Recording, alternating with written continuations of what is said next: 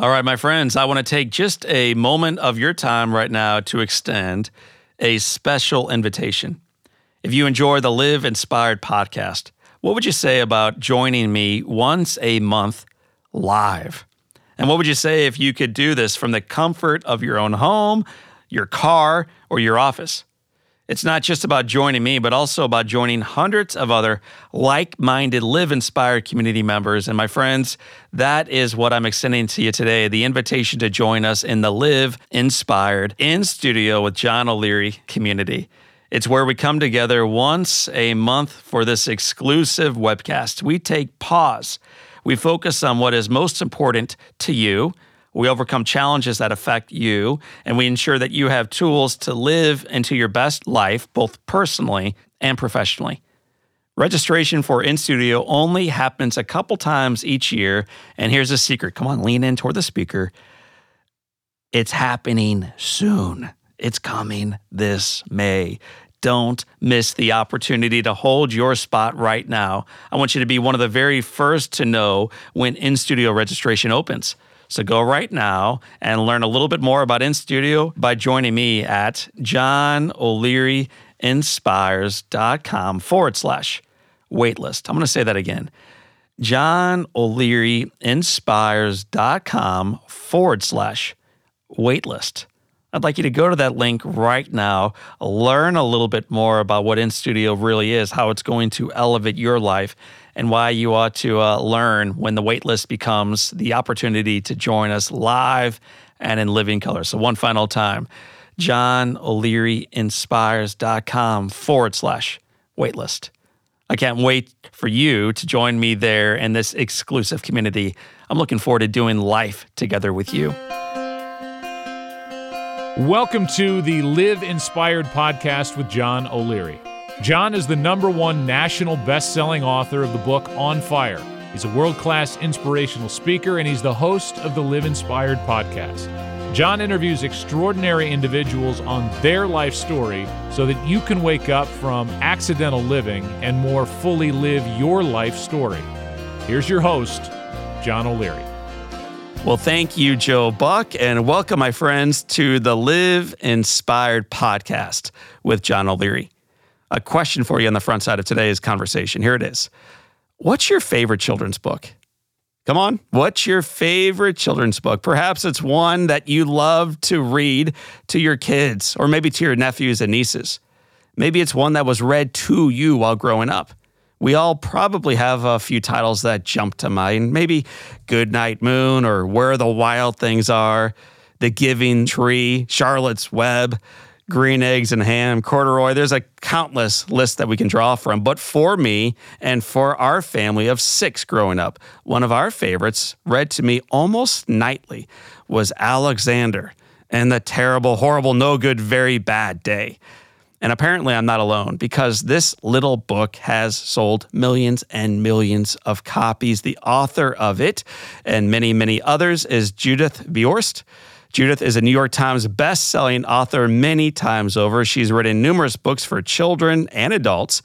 Listen to this, though. She's also written 4 musicals and a range of poetry collections, including her Decade series. We'll talk about that today. It began with It's Hard to Be Hip, over 30. And then most recently, she wrote Nearing 90. So there's quite a few years in between those 2 titles. Today, we have the distinct honor of spending some time with a mother, with a wife, with a questioner, with a noticer, with a sojourner, an author, a poet, and an ever-youthful child. She's also a literary icon. It is Judith Viorst. Judith, welcome to Live Inspired with John O'Leary. Well, thank you. I'm so overcome by that introduction. I just want you to do it over again. Here we go. Well, thank you, Joe Buck, and welcome, my friends, to the Live Inspired podcast. We're doing this one again for Judith. Judith, you deserve more than that, but I figure rather than me telling your story and talking about your accolades, we'll let you do it through your own experiences and through your own memories and recollections of it. Okay, you ask the questions. I'll try to figure out some answers. Beautiful. You grew up in New Jersey. I want to make sure I'm getting my facts right. Is that accurate? Yes, I not only grew up in New Jersey, but though I've lived in Washington, D.C. for 60 years, I still have my New Jersey accent. Well, don't lose it. It seems to be very becoming on you. You started writing at a very young age. What age were you? Well, I started writing when I was 7 and 8 years old, and I copied everything I wrote down with a sharp number 2 pencil on lined notebook paper, and I would stick them. They were always poems in an envelope and put the address of my mother's women's magazines on it, never to be heard from again. Was mom or a neighbor or your father, was someone encouraging you to do this, or was that just the way you were as a child? No, I think quite the opposite, because every poem I wrote, somebody died in it. The first poem I wrote was an ode to my dead mother and father, which I'm dying to recite, which is written at the age of 8. May I do that? You may, and just for a little context on this, for those of you wiping your tears thinking, oh, poor Judith grew up lonely. Not at all. She composed this poem to her alive parents at the dining room table. So, Judith, your very first poem is Ode to My Dead Mother and Father, and we look forward to you reciting it today. And here goes. I wonder how the angels look and what they do and say. They took my mom and daddy and carried them away. They took them up the golden stairs, far away from me. I wonder if ever again my parents I will see. Well, of course, I was seeing them. They were right there, and they were not amused or enchanted with my poem. I mean, at all. I thought it was very morbid. My mother said, "Well, what is this?" I said, "Well, I want to be a writer." She said, "Why don't you want to be Shirley Temple? Yes. Or go roller skate or something wholesome like that." And made them very nervous. What was it about poetry that you found so attractive? What was it about writing that you loved so much? Well, I felt that I had all of these thoughts in my head and all these feelings inside of me, and that this was the best way I knew to get them out. I didn't sing, I didn't dance, I didn't paint, but I had words, and poetry just felt like a natural second language to me. The trouble was that every poem I wrote for years, there was dead family, dead child, dead dog, dead soldier. And it took me a very long time to figure out, why am I doing this? I wasn't a particularly morbid little girl. Mm-hmm. And I figured out finally, it took me a long time, that my mother's favorite poem, remember the poem Annabel Lee? Mm-hmm. By the beautiful maiden in the sepulchre down by the sea. Yes. Anyway, I think I concluded that a poem wasn't a poem unless it had a corpse in it. Because you weren't morbid, you just were okay writing about it. I just wanted to write poetry, and I thought there had to be a dead body and a poem for it to count as poetry. Well, and 25 short years after you began writing about the dead bodies, you become an overnight success. Well, I wrote in every vein for every publication to no avail until I started out when I was 7 and 8, and I didn't get anything published until I was in my 30s, not one word. And I wrote, I wrote a lot of poems about death, and I wrote science fiction. I had a job working as a secretary for a fashion magazine. I wrote a fashion story that wasn't published. Mm-hmm. I had a job working for a confessions magazine. I wrote a true confession story that wasn't published. I was also a secretary. I was a children's book editor before I got married to Milton, and I wrote a children's book which also wasn't published. Mm. So I had quite an impressive record.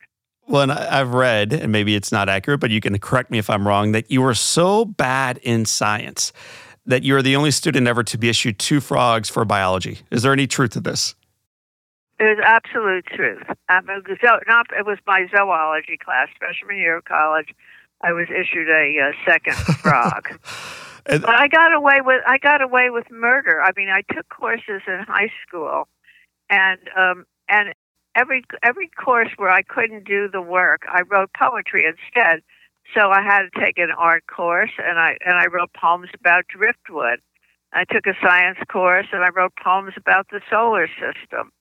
And the teachers thought that was very original of me to be writing poems instead of writing actually about what I'd been assigned. Well, it's odd because this lack of knowledge in some regards that you have around zoology and science comes back to be your very first opportunity to be published in a big way. Well, that was really, you have really been doing your homework, sir. Well, I'm a Yes. big fan, and we're delighted to share your story and your work. I'm very impressed. I got a job when I got married to Milton, and I moved to Washington, D.C. I got a job in an organization called Science Service. And one day, the person who was supposed to be writing a book on the NASA space program announced that he couldn't do it. And they said, "We want you to do it." And I came home weeping and wailing to Milton. And I said, they want me to write a book about space, and I don't even know where it is. And Milton, like a true journalist, said, "Say yes, and then we'll figure out where space is."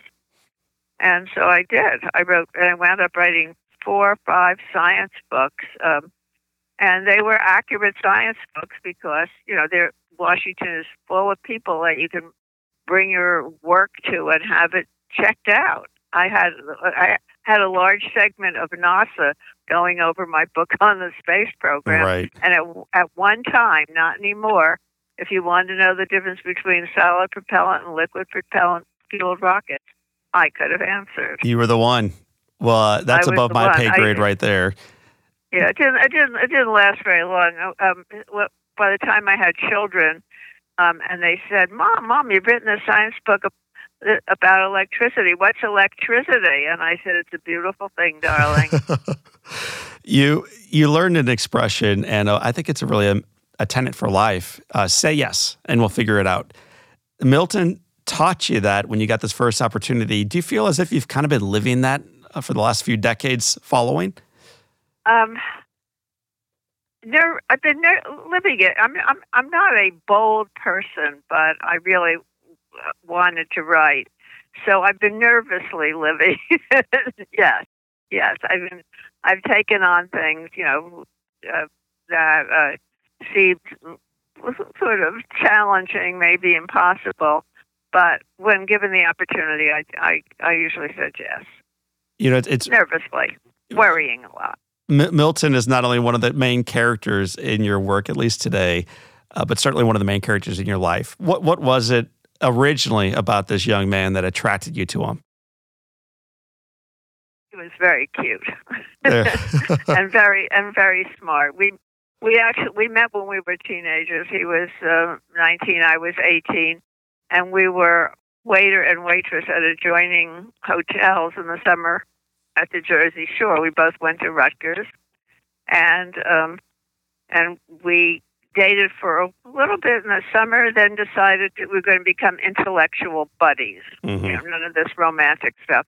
So, for a while I would have answered that he was cute, and I also liked his mind, and we would meet for coffee and discuss deep subjects. And we both went off into our own lives for many years, and met again at the end of our 20s. Well, you met again, and it seems serendipitous.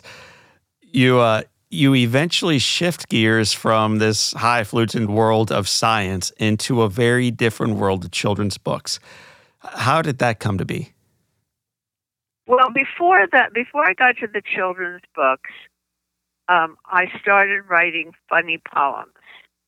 My theory being that you can't survive marriage without humor. And so instead of Death and Desire crumpled in a corner, I was writing about dirty laundry and Gerber strain bananas in my hair.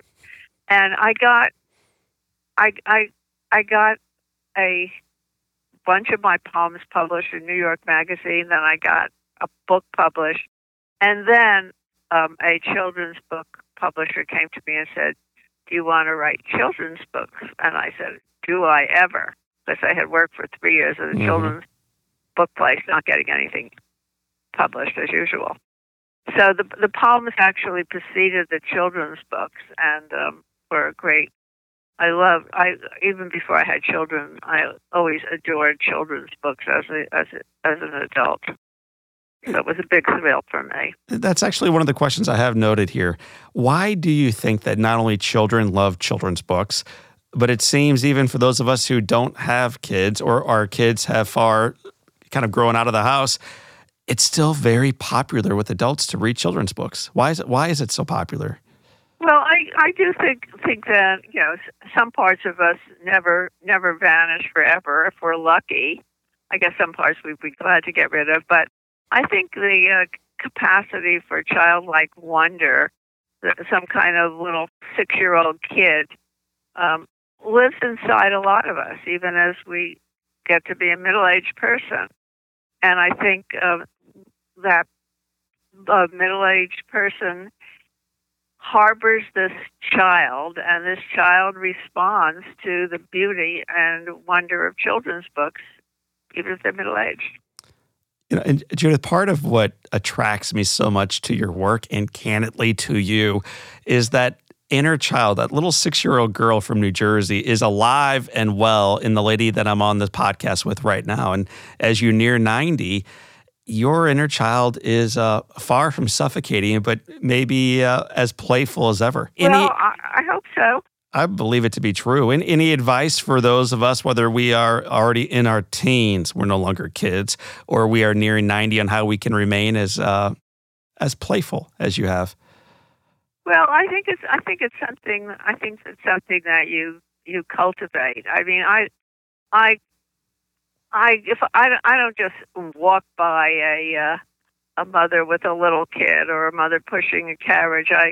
I notice them. I say hello to them. I say, "Great barrette," or "Love your socks." And I'm sort of there paying attention. As a matter of fact, I think being there and paying attention is a very good rule for a lot of things in life. Well, you were being there and you were paying attention when your family went through its own little loss. And I forget which one of your kids, but they were really struggling with the loss of an animal in your family and with the concern around what happens when we die. And so you wrote a little book. It's one of my favorites, actually, that you've written for kids called The 10th Good Thing About Barney. Remind our listeners what The 10th Good Thing About Barney is actually about.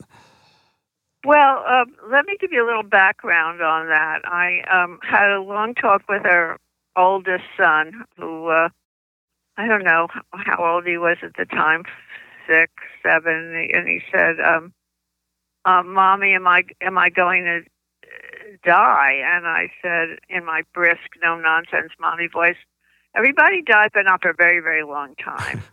And he said, "Do I really have to die?" And I said, "Honey, everybody dies, but not for a really, really long time." And he said, "Mommy, I don't want to die." And I, in my lowest moment as a mother, said, "Maybe they'll invent something." And then I decided I better write a book about help them deal with this.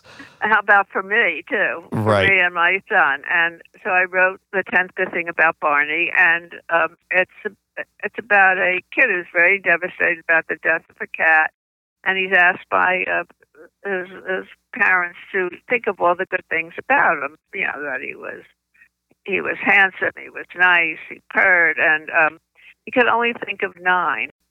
And then toward the end of the book, he's helping his father plant seeds, and his father explains that that Barney, who is buried in the ground, will help these seeds grow into flowers.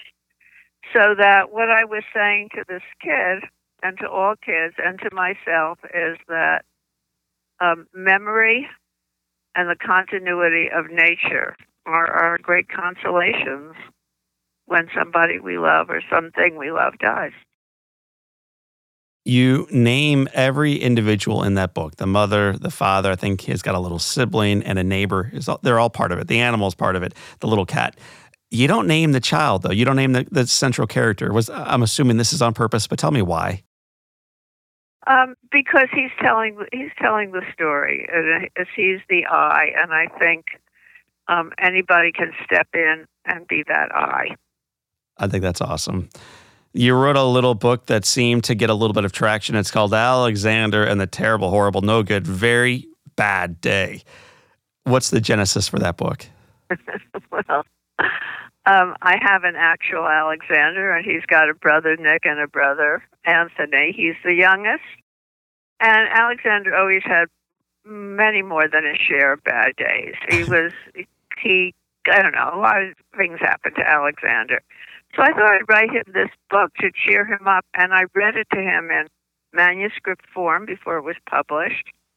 And when I got finished, beaming proudly at him, he said how he hated the book. He absolutely hated the book. I said, "What's going on here?" He said, "Why are you giving me this bad day? Why don't you give it to Tony? Why don't you give it to Nick? Why am I getting this bad day? I hate this book." So I said, "Okay, well, look, we don't have to call it Alexander and the Terrible Horrible. We could call it Walter and the Terrible Horrible, or Fred and the Terrible Horrible." But then in my most manipulative, mommy way, I said, "But of course, then your name won't be in great big letters in the front of the book." So he looked at me. He went with it. He scowled mightily, and then he said, "Keep it Alexander." And that's how it got to be kept Alexander. And he has come to be quite fond of the book. I'd imagine that just about every one of our listeners has read that or had it read to them. You published it in 1972. When did you begin to recognize that this book would go beyond Alexander's own bookshelf? Well, it took me a while. First of all, my publisher, the publisher who had published my first two children's books, turned it down. I had to find another publisher for it. She didn't like the book. And I have to tell you that in my very, very immature reaction to that is, yeah. I hear you. But it did get published finally, and I had no idea what was going to happen with this book, and I started getting letters from kids all over the place telling me about their terrible days. Well, you think you had a bad day? Wait till you hear about my day. And advice to Alexander, like punch a pillow or blame your brothers. And, wonderful letters that I was supposed to pass on to him. Right. And then the phrase, "I'm having a terrible, horrible, don't get very bad day," suddenly started appearing, in connection with all kinds of things. I now have a big fat folder of terrible horribles, and I just love it. I love it. Your central character in many of your children's books, you almost make them not unlikable, but difficult. They have all of them have some bad days. They're kind of broken individuals. They're not the typical heroine. So talk about that. I'm so glad you noticed that, because that is so important to me. I think of my characters as being what I call hard likes. They always at the end are ultimately redeemable and likable, but not easily. And I think it's because when I was little, my favorite, I wasn't this perfect person by any means. And I love this book, The Secret Garden. I don't know if you ever read it when you were a kid, but there are two characters in there, but the girl especially, she is so obnoxious. And it was so consoling to not find all these wonderful saintly people in books all of a sudden, but very flawed creatures. I remember reading one book where, very satirically, the perfect little girl next door was called Beautiful Vanilla. Beautiful Vanilla. Yes. And I sort of felt as if I lived, and when I was growing up, there was this girl, Ethel Ann, and I was always being told, "Why can't you be more like Ethel Ann? She's got such lovely manners. Her hair is never out of place. Her shoes are never scuffed." So I went with a very imperfect people. I have 4 Alexander books, and then I have 4 Lulu books about a really obnoxious little girl named Lulu, who is also, the little girls who read her tell me, they like her. She's very spunky, but she is a serious pain in the butt. Sounds like real life. Yeah, well, aren't we all sometimes? You write in so many genres: novels, musicals, poems, children's books, science, psychology. Why make it so hard on yourself? Most authors, Judith, they pick a lane, whatever that lane is, they run in their lane. It's, I think, easier to write and brand and ultimately sell. And then along comes you, and it almost seems like you're continually busting out of the lane that they had you in before. Why do you do that? Oh, for the fun of it and the pleasure of it and the nervous tension of it and the excitement of it. I just love trying different things and using different muscles and stretching myself. I can't tell you how many people told me don't do it when I wrote Necessary Losses, which was a very heavily researched book about the human condition. And everybody said, so why are you doing this? I mean, everybody loves your poetry, and you've got this whole thing so nicely arranged. Just keep on doing that. Don't stick your neck out. But that's exactly, it was the scariness of it and the excitement of it. As I said, I don't think of myself as a very brave person, but maybe I am in writing because I was able to want to do that and to do that.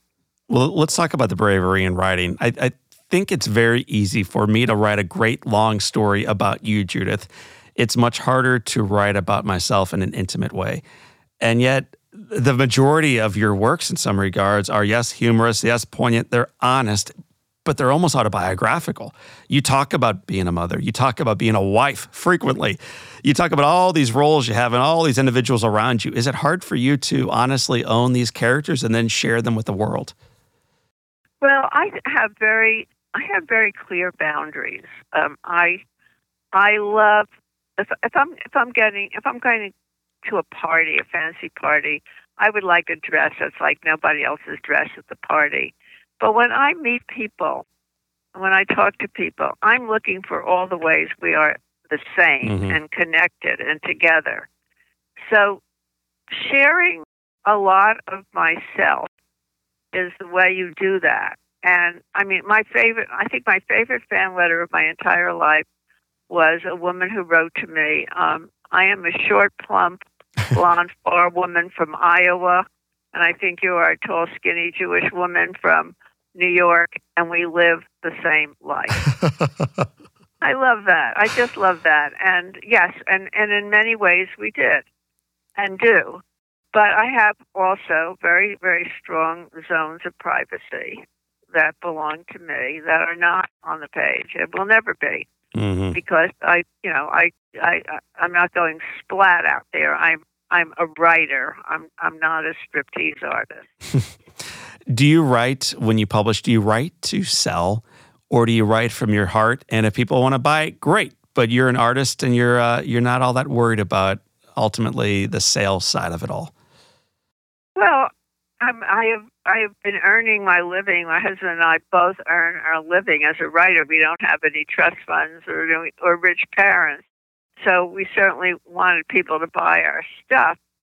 But I've been lucky in that I've been able to write from my heart, from my interests. And when I wrote Necessary Losses, which turned out to be very successful. I remember saying to my husband, when I put it in the mail, I said, when nobody reads this book and nobody likes this book, please remind me of the joy I had writing it and how proud I am of it. But I had no idea how it was going to do. This was as or most of virtually all of the things I write, they are labors of love. I'm going to ask you a question that's completely unfair to answer, but I'd like you to answer it. I have 4 children.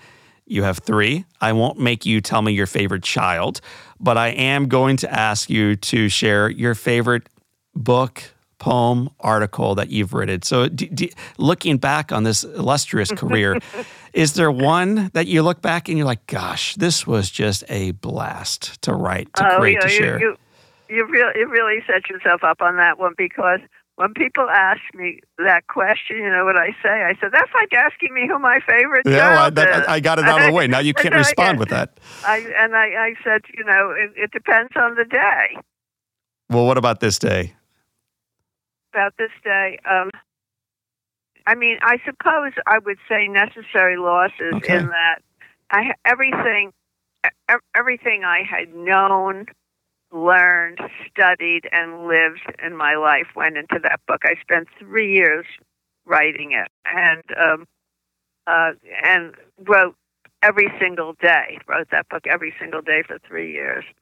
So it was a book that I lived in Mm-hmm. and lived with, and that used as much of me as there was to give. Judith, for how many years? Today I'm picking that. I think it's a great don't choice. Hold me, don't hold me to it tomorrow. For how many years have you been married? It's going to be 60 next January 30th. You know, so for my grandparents, I had more than 100 years of them collectively married, and for my parents, who I just look up to so highly, they have been married now for more than 50. And so when I read your poems about your life and about your marriage and about the relationships you share, the challenges and the joys of moving through them together, I'm just connected to them. They really touch me. So I'm going to invite you, if you're open to it, to share 3 different poems that came from one of your books. One of the poems is titled "Only Trying to Help." Talk about the title, why you wrote this, and then if you don't mind, let's do a read on the Live Inspired podcast. Well, you know what happens is when you give advice to a person whom you're married or to one of your children, it's not advice that has been solicited. It's not advice that anybody is crazy about. In fact, if you could please shut up and go in the other room now, honey, that would work out just right. So this is a poem about trying to give advice and helping people out, like my husband, who was not exactly dying to hear about it. And all these poems in this book have little epigraphs under them. Mm-hmm. This one is from Gloria Steinem. It says, "The truth will set you free, but first it will piss you off." So here's my poem. I'm only trying to help when I observe that every tie that you wear has been stained by food you have failed to transport to your mouth from your plate. And you're only trying to help when you tell me I've gained, along with a lifetime of wisdom, a bit too much weight. And when I complain that I'm tired of having to shriek because you insist that a hearing aid won't help you hear, please know I mean well with each chastising word that I speak into your left and your only viable ear. And when you remind me of things I forgot to get done, like turning the eggs off and paying the telephone bill, and when I inform you of how many stop signs you've run, let's try to remember our hearts are suffused with goodwill. With always the best of intentions, we've never refrained from our earnest attempts to constantly upgrade our mate. And though there are times when our marital bonds have been strained by our unerring talent to mutually irritate, we find comfort in knowing we're only trying to help. It's a poem we all can relate to, whether you've had roommates, colleagues at work, or someone that you've been partnered with for 6 months or for 60 years. Right. We are one of those characters, sometimes both. Nobody likes helpful hints. No. Or helpful suggestions.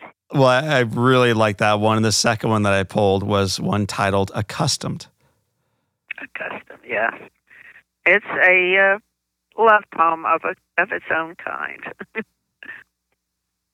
In addition to your face, I've grown accustomed to the cacophony of your snore and your bony knees pressing into the small of my back, and your toenail clippings adorning our tiled bathroom floor, and those crumbs in the kitchen revealing you just snuck a snack, and me tripping over your always unput-away shoes, and your desk, a nightmare, a criminal act, a disgrace, and your voice too loudly expressing your contrarian views, and your face, your baggy-eyed, beloved face. And the final poem, Judith, from this line of work, I'd love you to read the poem Nice and to also share with our audience why you wrote Nice. Nice. Well. It's a beautiful little poem. Oh, well, this is about my and my husband's utter ineptitude with most of the devices that characterize the 21st century and the famous people we never heard of, etc.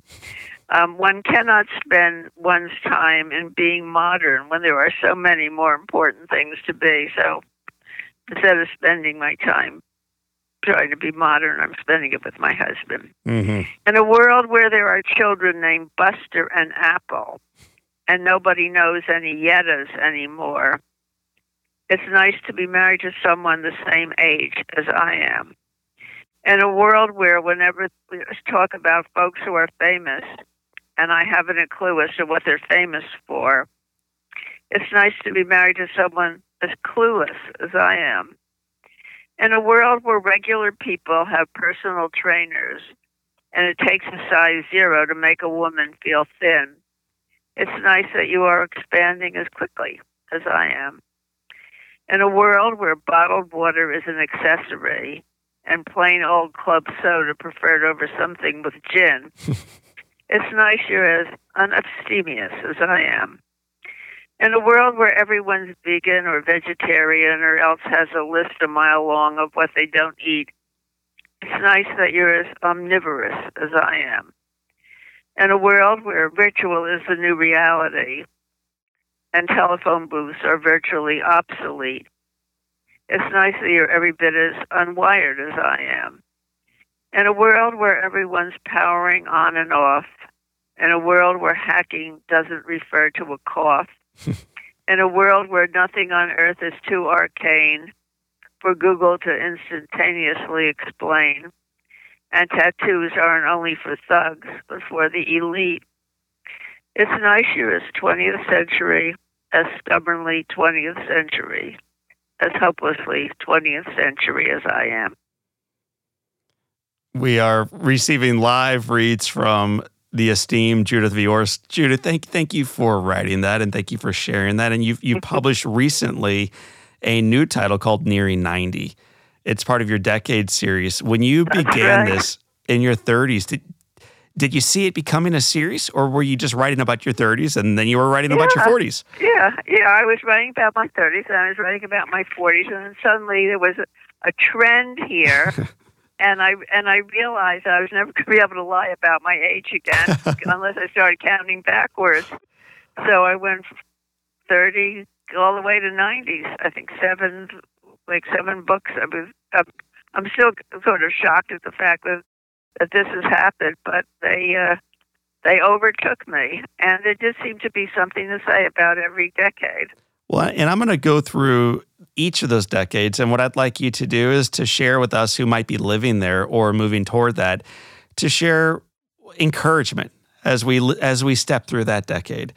So the very first one from that series is it's hard to be hip over 30. What should we 30-year-olds keep in mind as we are dancing through that decade?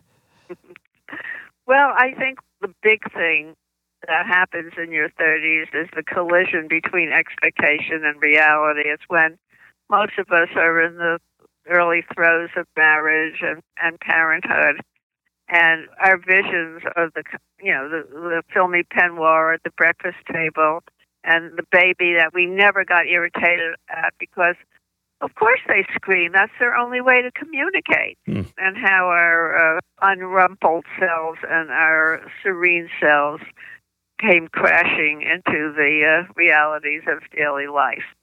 So it's coming to some kind of terms with what you thought was going to be and what is actually happening. Well, I would imagine that's a continual trend through these decades. But talk about your 40s. The title of that one is called "How Did I Get to Be 40?" Well, I'm not going to be able to say anything too encouraging about the 40s, because I thought the 40s, for me, was my hardest decade. I mean, you live a life in which you feel basically open-ended. Like if I really wanted to go to medical school, I could go to medical school. I could run for senator. I could even, if I really tried hard, could become a ballerina, and maybe I could run away with Leonard Cohen. But then you start realizing in your 40s that some things are never going to happen, can never happen, and that no matter how crafty you are, you're probably going to die someday. And I wrote funny poems about this, and I used to talk about this. And what happened every time I said what I just said to you, some woman would come up to me from the audience afterwards, and she said, "Honey, wait till you get to your 50s. It gets so much better." And she was right. She was right. Well, let's talk about that then. Forever 50 was the third in that series. Yes, and in the 50s, you've sort of calmed down with these realizations, which you struggle with. They don't go away. You're going to struggle with the same things over and over again. But the shock of reality has pretty much sunk in for the first go around. And you start thinking not about all the stuff you can't do or you can't be, but what you're good at, what you have to give, what makes you feel comfortable in this world. You're not as self-centered as you used to be. You're not as self-pitying as you used to be. You're not as dumb as you used to be. It's a very nice decade. Well, then you're suddenly 60. So talk about suddenly 60, Judith. 60. Well, then just when you think you've got it all nailed down, the 60s present you with a whole other set of issues because it's Social Security time, and all of a sudden you're a senior citizen. You think, what is this? Is all the good news of the early bird special and getting senior discount rates? And you start sorting out the pleasures of the 60s, which tend to have a lot to do with grandchildren. What about for those who are reading the book right now? I am too young to be 70. Well, that one, I think you've worked through Social Security and the joys of being a grandmother, and then you get a little grumpy again because in your 70s you really think, this sounds old, and I'm not old. I don't feel old. Do people really think I'm old? Yeah, they do. And get over it. Then you are unexpectedly 80. Yes, and that turned out to be nicer than I unexpectedly expected. There's still a lot of pleasure to be found in the world, and things start simmering down. They really start simmering down when you get to be nearing 90, but they begin to simmer down in the sense of, you're not working as hard. I remember my mother coming to visit me when my kids were little, and she said, she stood in the doorway, oh, what a beautiful sight. And, this one's killing that one, and the baby's got peas all over his face. Say, beautiful sight, beautiful sight. What are you talking about, beautiful sight? Well, I started learning about what beautiful sights were. Well, you're learning about it and sharing it in your most recent book. It's full of great poems called Nearing 90. Yeah. Do you by any chance have that book near you? I have it right in my hot little hand. Yes. Would you mind opening that up to your favorite page and sharing with us any of the poems that you want to share with us today? I think I'll read you my last poem, which is called My Legacy, because it's something I thought about. And this has an epigraph, too. Promise me you'll never forget me, because if I thought you would, I'd never leave. That comes from the great philosopher Winnie the Pooh. And here's the poem. Since it's looking as if my legacy isn't shaping up to be peace on earth and universal health care, here's what I'm hoping to be remembered for. Showing up when I say I'm showing up. Sticking with what I've started until it's done. Sending Valentines to all the children in our family until they reach the age of 21, and never, ever leaving the house without eyeliner. Playing a relentless game of Scrabble, keeping the secrets I promised I would keep. being able to laugh about the bad things that happen to me, though not before I first whine and weep and rail against my fate and blame my husband. Doing work I'm able to be proud of, making a truly transcendent matzo ball. Coming to terms with mortality, though, to be perfectly honest, I'm still not feeling all that thrilled about dying. Coming to terms with not feeling thrilled about dying. Watching over the people that I love, grateful they're watching over me as well. Enjoying whatever there is to enjoy until that final time's up closing bell, and hoping, just a reminder, that I'll be remembered. Judith, as you look forward, not back at your legacy, but at forward, how many more of these decades book can your loyal readers expect? Well, my publisher told me that he was expecting one on the hundreds because he had recently received a manuscript from Herman Wouk, who was over 100 and had just written another book. So I'm aspiring to that, but listen, I'm not even 90 yet. I'm just a girl of 88, so I have a ways to go. Like I mentioned to you before, you're such a girl at 88. You're so vibrant at 88. You're so wise and playful and engaged. You're just engaged. So what advice would you offer those of us who are at 89 or 19 or somewhere in between? What advice would you offer for us to celebrate the year that we are currently living? Well, there is a quote at the beginning of this book by the philosopher George Santayana, which I just think is perfect. To be interested in the changing seasons is a happier state of mind than to be hopelessly in love with spring. Enjoy the season you're in. Get the hell off the cell phone, take the earbuds out of your ears, and be where you are right here and right now in that time. And to the extent that you can love what you see, love what you see. Judith, for every guest that we've ever had on our Live Inspired podcast, we've asked them 7 questions about enjoying the moments that they have currently found themselves living. So the very first question of the Live Inspired 7 is, Judith Viors, what is the best book? This will be hard for you, but here it is. The best book you've ever read? Oh, very hard to pick. Impossible to pick. I loved The Magic Mountain by Thomas Mann, which I've read 3 times, and I loved it because the hero, Hans Castorp, sort of a clunky guy, is trying so hard to understand the world around him, to know the world, to get it. And I loved Hans Castorp's quest. Judith, what's one positive characteristic, one trait that you possessed as a little girl, maybe 8 decades ago, that you wish you exhibited as brilliantly today?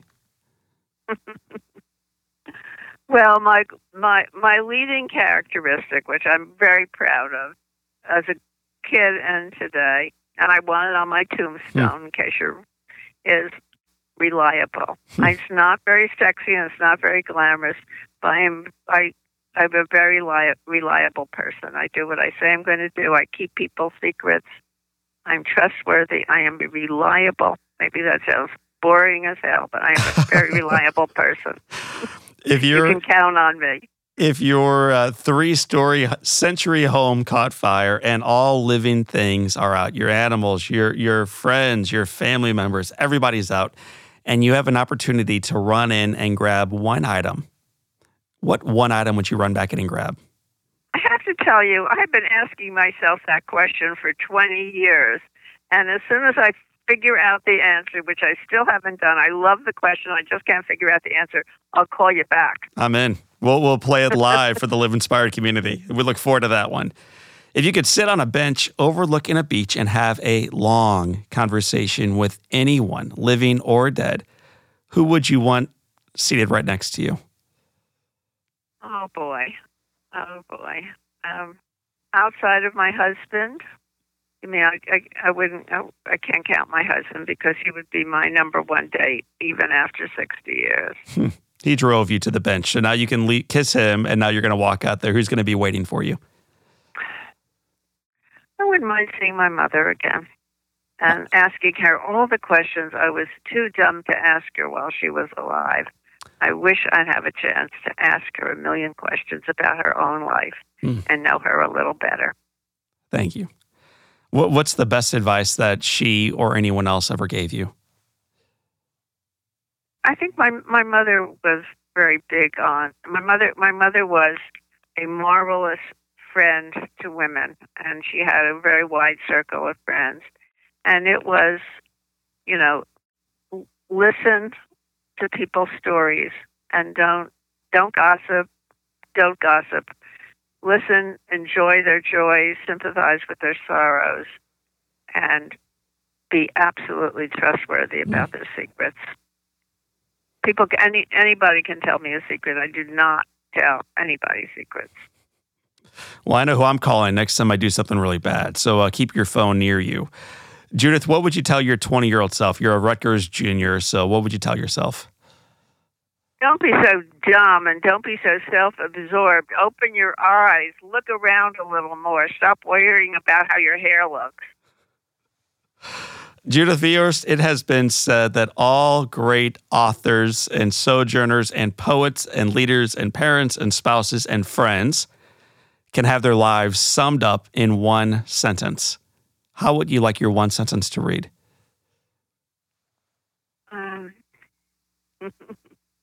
A line from a poem. And grateful to have sat under thunder and rain with you, and grateful too for sunlight on the garden.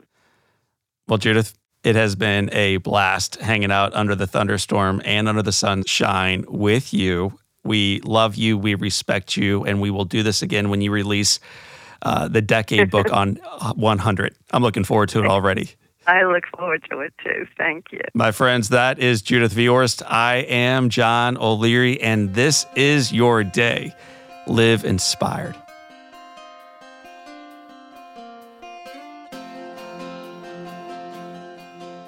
All right, my friends, I want to take just a moment of your time right now to extend a special invitation. If you enjoy the Live Inspired podcast, what would you say about joining me once a month live? And what would you say if you could do this from the comfort of your own home, your car, or your office? It's not just about joining me, but also about joining hundreds of other like-minded Live Inspired community members. And my friends, that is what I'm extending to you today, the invitation to join us in the Live Inspired in studio with John O'Leary community. It's where we come together once a month for this exclusive webcast. We take pause. We focus on what is most important to you. We overcome challenges that affect you, and we ensure that you have tools to live into your best life, both personally and professionally. Registration for In Studio only happens a couple times each year, and here's a secret. Come on, lean in toward the speaker. It's happening soon. It's coming this May. Don't miss the opportunity to hold your spot right now. I want you to be one of the very first to know when In Studio registration opens. So go right now and learn a little bit more about In Studio by joining me at johnolearyinspires.com/waitlist. I'm going to say that again. johnolearyinspires.com/waitlist. I'd like you to go to that link right now, learn a little bit more about what In Studio really is, how it's going to elevate your life, and why you ought to learn when the waitlist becomes the opportunity to join us live and in living color. So one final time, johnolearyinspires.com/waitlist. I can't wait for you to join me there in this exclusive community. I'm looking forward to doing life together with you.